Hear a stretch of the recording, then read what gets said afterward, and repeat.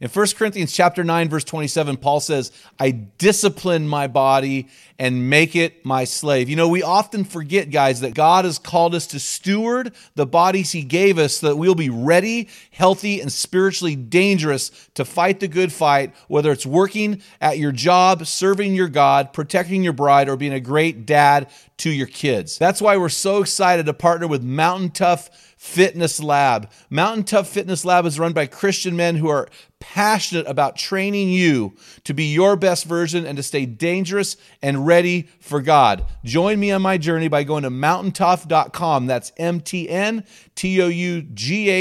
and getting your free 6-week trial when you type in the code ARENA30. You won't be disappointed. Stay dangerous. Jesus is the most important person in the universe. Your wife is the most important person on the planet. Your children are the most important people in your lineage.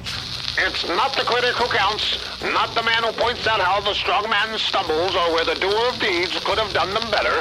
The credit belongs to the man who is actually in the arena, whose face is marked by dust and sweat and blood. From Men in the Arena, it's Equipping Men in 10. Our conviction is to call you into the arena of manhood, call you out of the faceless, nameless bleachers, and call you up to be the best version of you, because when a man gets it, everyone wins. Enjoy today's episode. Men in the Arena Army, we salute you. Hey guys, thanks for listening to this episode of Men in the Arena podcast. This is Equipping Men in 10. I'm Jim Ramos, and I'm here with my brother from another mother, a.k.a. B-Ma'am. No, wait, what was it? Brother from B-Fam. B-Fam. B-Fam. That's right. My brother from another mother, a.k.a. B-Fam. How you doing, man? I'm doing good. Well, hey, we got a lot to cover today, so I want to just jump right in here to the guys and see if you got a man law for me. I do, and this one, I was talking about this with my guys last night. We need bros that ask us the hard questions, not guys that are yes men, but we need guys in our lives that aren't afraid to say, you got a big old plank in your eye, and I'm going to point it out to you. And this is an area where you've struggled a little bit as far as I have those being guys a little in my weak, life. being a little weak in the confronting area. Yeah. You've gotten better. Yeah, I'm always worried like I'm going to lose this relationship. But I feel like I have to push you, like, stop being nice and just tell me. And you've gotten a lot better. Because the Holy Spirit will convict you. Oh, my gosh. You know what? You're lucky that he does. There's one podcast episode that thankfully he did, or you would have hung me out to dry. But no, I do see the growth in you, and I think that's really important. If they're going to be our bros, they need to be able to call us out. And so I appreciate that. And that's kind of what we're talking about this morning. We're going to go back and look at Rod Handley's two-part interview that we did with him. And he wrote a book called Character That Counts. But I love this subtitle, Who's Counting Yours? And Rod Handley in 2000 launched an organization called Character That Counts. And his whole mission is to help guys get plugged in to accountable relationships. And Ron has been involved in, one accountability group, and they've been meeting for over 2 decades.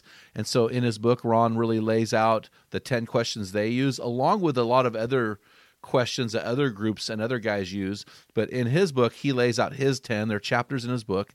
I want to just go through those with the guys. And guys, when you're listening to these 10 questions, I want you to ask this question. Who's asking me these questions? I mean, who am I interacting with these 10 things? And the 10 questions are really bookend, right? The first question and the last question are the two bookend questions that really put it all together. If you don't get the first two right, you're kind of in trouble. So I want to walk the guys through this, and Dale, if you have any input, jump in. The first question is this: have you spent daily time in Scripture and in prayer?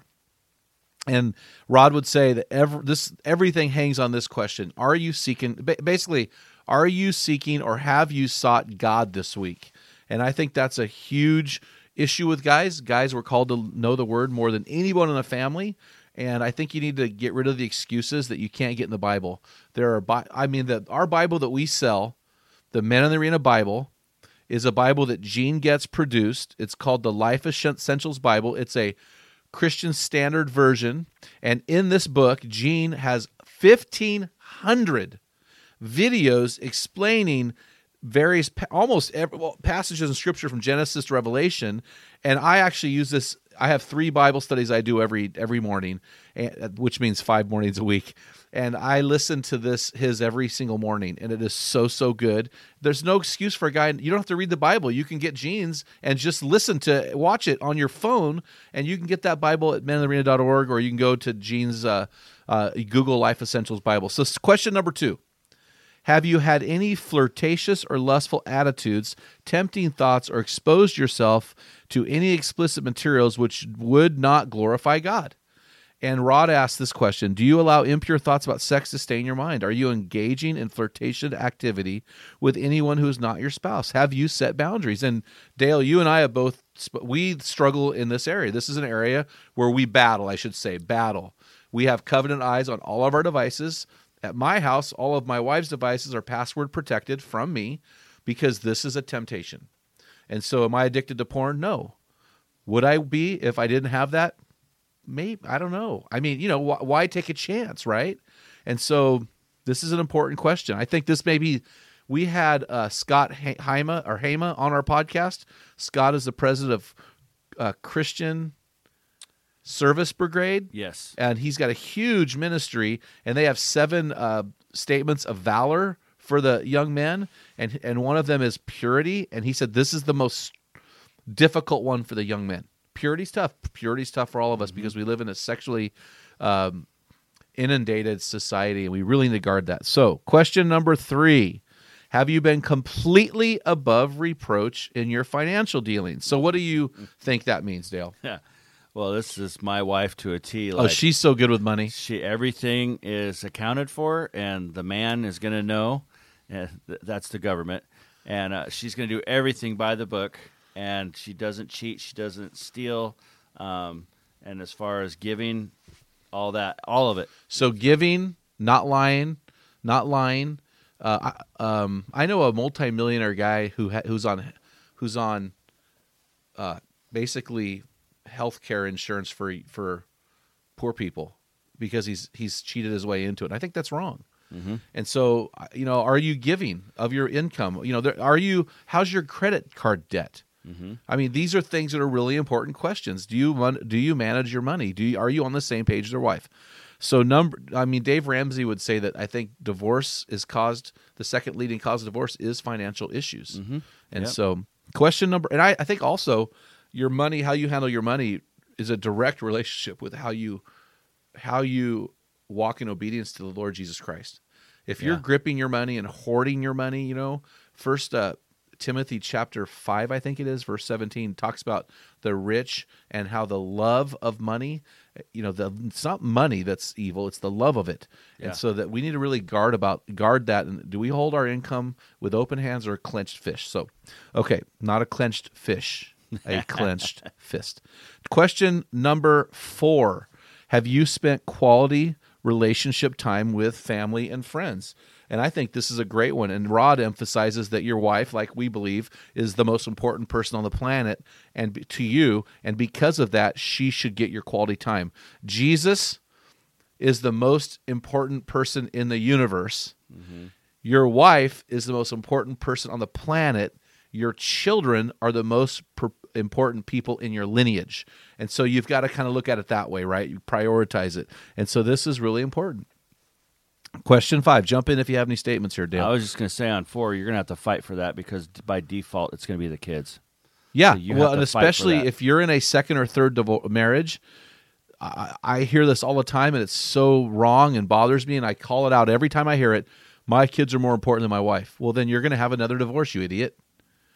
I don't care how many times you've been married. Maybe if you make your wife the priority over your kids, maybe this one will work.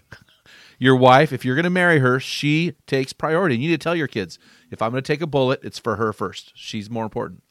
My boys know that. Mom's going to get the bullet. Dad will take the bullet for mom, not us. And once they realize that, and the world does not revolve around them, it's empowered them to be free men. Mm-hmm. I mean, really. Right. And so, question number 5, have you done 100% best in your job, in your school, etc.? I'm a little bit disturbed at this, I call it grace doctrine, where people think they should not have to put effort into anything. They should just trust God.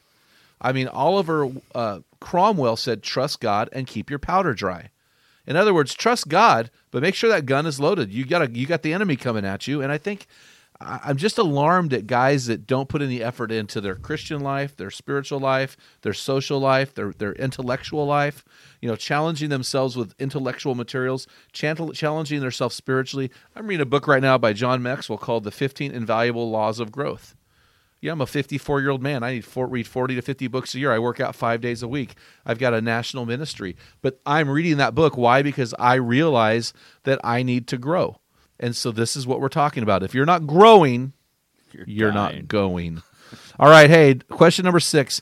Have you told any half-truths or outright lies, putting yourself in better light of those around you? And I like to call this the redneck pissing contest. I don't know why I call it that, but you get a group of guys in a circle, and instantly they start talking about who is the best, whose kids are the smartest, whose wife is the prettiest, whose house is the biggest, and we tend to do these little half-truths. I hear this with pastors all the time. Well, I read the Bible every day. That does not mean every day. I pray an hour a day. That does not mean a full hour. I mean, we hear these little half-truths, and what it does is it puts those people hearing you in bondage to your lie because they actually believe you're telling the truth. Mm-hmm. So we have to be really careful. And as a leader, I'm a leader. So as a leader, I want to say something like, oh, we had this, and put it in better light than it is. Max Dupree in his book, Leadership is an Art, said this. He said, leaders are dealers in truth. And if you're a leader, I want you to think about that for a second. Mm-hmm. Question, my brother calls these guys BSers. Yeah. BSers. So question number 7, have you shared the gospel with an unbeliever this week? Now, I've told Rod this, and I'll say this. I think this is the weakest of the 7 questions. I don't care if a person's a believer or not a believer. I'm just going to share Jesus with them. And I prayed with a gal named Mickey. She had a little mask on her face. It looked like a mouse. It was kind of surreal. I was in the hospital getting a blood test done, and she was there, and her mother was dying in ICU. And I just said, hey, can I pray for you? I don't know if she's a Christian, but I prayed in Jesus' name. I prayed Jesus everything. And what I'm saying is, question number 1 is the most important question. Question 7 should be a natural overflow out of 1. We should be talking about Jesus, sharing Jesus, talking about our relationship with Jesus everywhere we go. And so to me, this is a question that's a little weaker. I probably would change this question to something that maybe my buddies are struggling with more. Like maybe I'd put a wife question in there instead of a family question. How's your wife's countenance? Is your wife ugly? Why is she ugly? What did you do to make her ugly? She wasn't ugly when you married her. You know what I'm saying? So, right. Question 8, have you taken care of your body through daily physical exercise, proper eating, and sleeping habits? So I think these are the big 3. Eat, sleep, and work out. Be fit. I would say if you have a physically exerting job, you're a construction guy, you're out there doing stuff, I would say this is probably a non-issue. But if you're a guy like me or you that sits at a desk all day, you have to do something. And this is something that just has to happen. I've been working out consistently since you've known me. Mm-hmm. I owe myself 4 to 5 workouts a week. I owe my body that. So if I don't do 4 to 5 workouts a week, I've cheated my body. So that's my mentality there. And that's what I do. And I'm sleeping. I go to bed. My goal is 7 to 8 hours of sleep. I'm sleeping better now than I ever have in my life. I'm taking a magnesium pill at night. I'm not eating at night anymore, and I'm sleeping like a baby. So it's awesome. So I think that's really important for us guys to get those 3 things. I love the young guys that go, I try to live on 4 hours of sleep. There's a guy out there who says, I live on 4 to 5 hours of sleep. I go, well, you're an idiot. Right. Science proves that you're an idiot. So stop being an idiot. And don't brag about something when you're being – it's like these young guys going, I had sex with 10 girls. Well, you're an idiot. Don't brag about being an idiot. Literally a pissing contest. It's seriously. So question number 9, have you allowed any person or circumstance to rob you of your joy? And I think this is a big question. This is a really big question for us today. So I think for 4 years, I watched people get their joy robbed because they hated our president. And now I see those who loved our president are having their joy robbed because they hate the next president.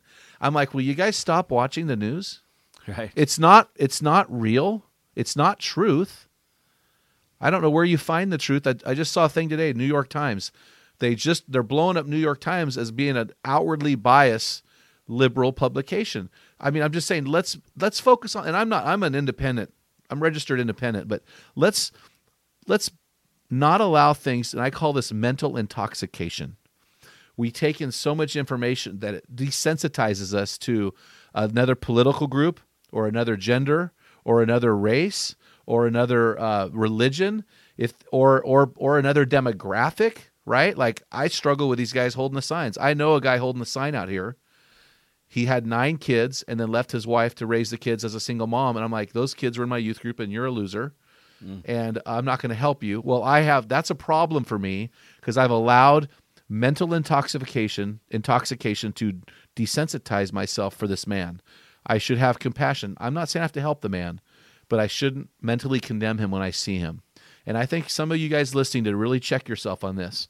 Where have you been mentally intoxicated and have allowed yourself to be influenced away from love and into hate or condemnation? So question 10 is this: have you lied? This is my favorite question. This question right here, Dale, would scare me into submission.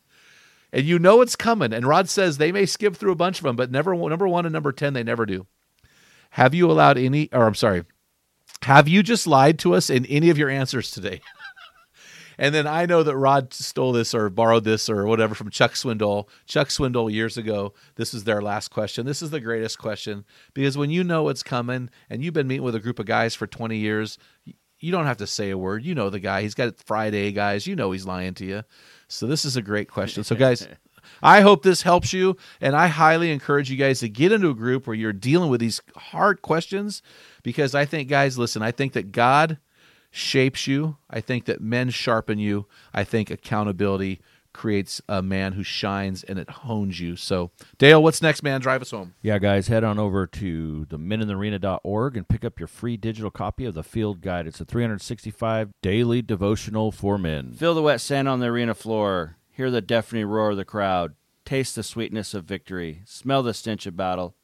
Get in the game, get dirty, grind it out, and be an accountable man. Equipping Men in 10 from Men in the Arena. If you hunger to be your best version, join us with thousands of men from around the world in one of our Men in the Arena forums.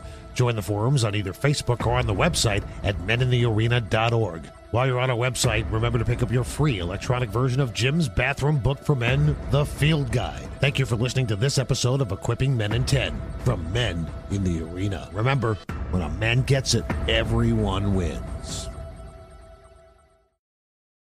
What type of dad are you? Guys, in my 35 years of ministry, I've noticed that guys basically fall into 2 categories. And in those categories, there are 4 types of dad or 4 phases that you pass through as a dad. We just dropped an amazing quiz to help you discover what type of dad you are. Find out what type of father you are and get our custom resources fit to meet the needs and the questions you are asking. Head on over to meninthearena.org. Join 20,000 men from around the world and find out the type of dad you are.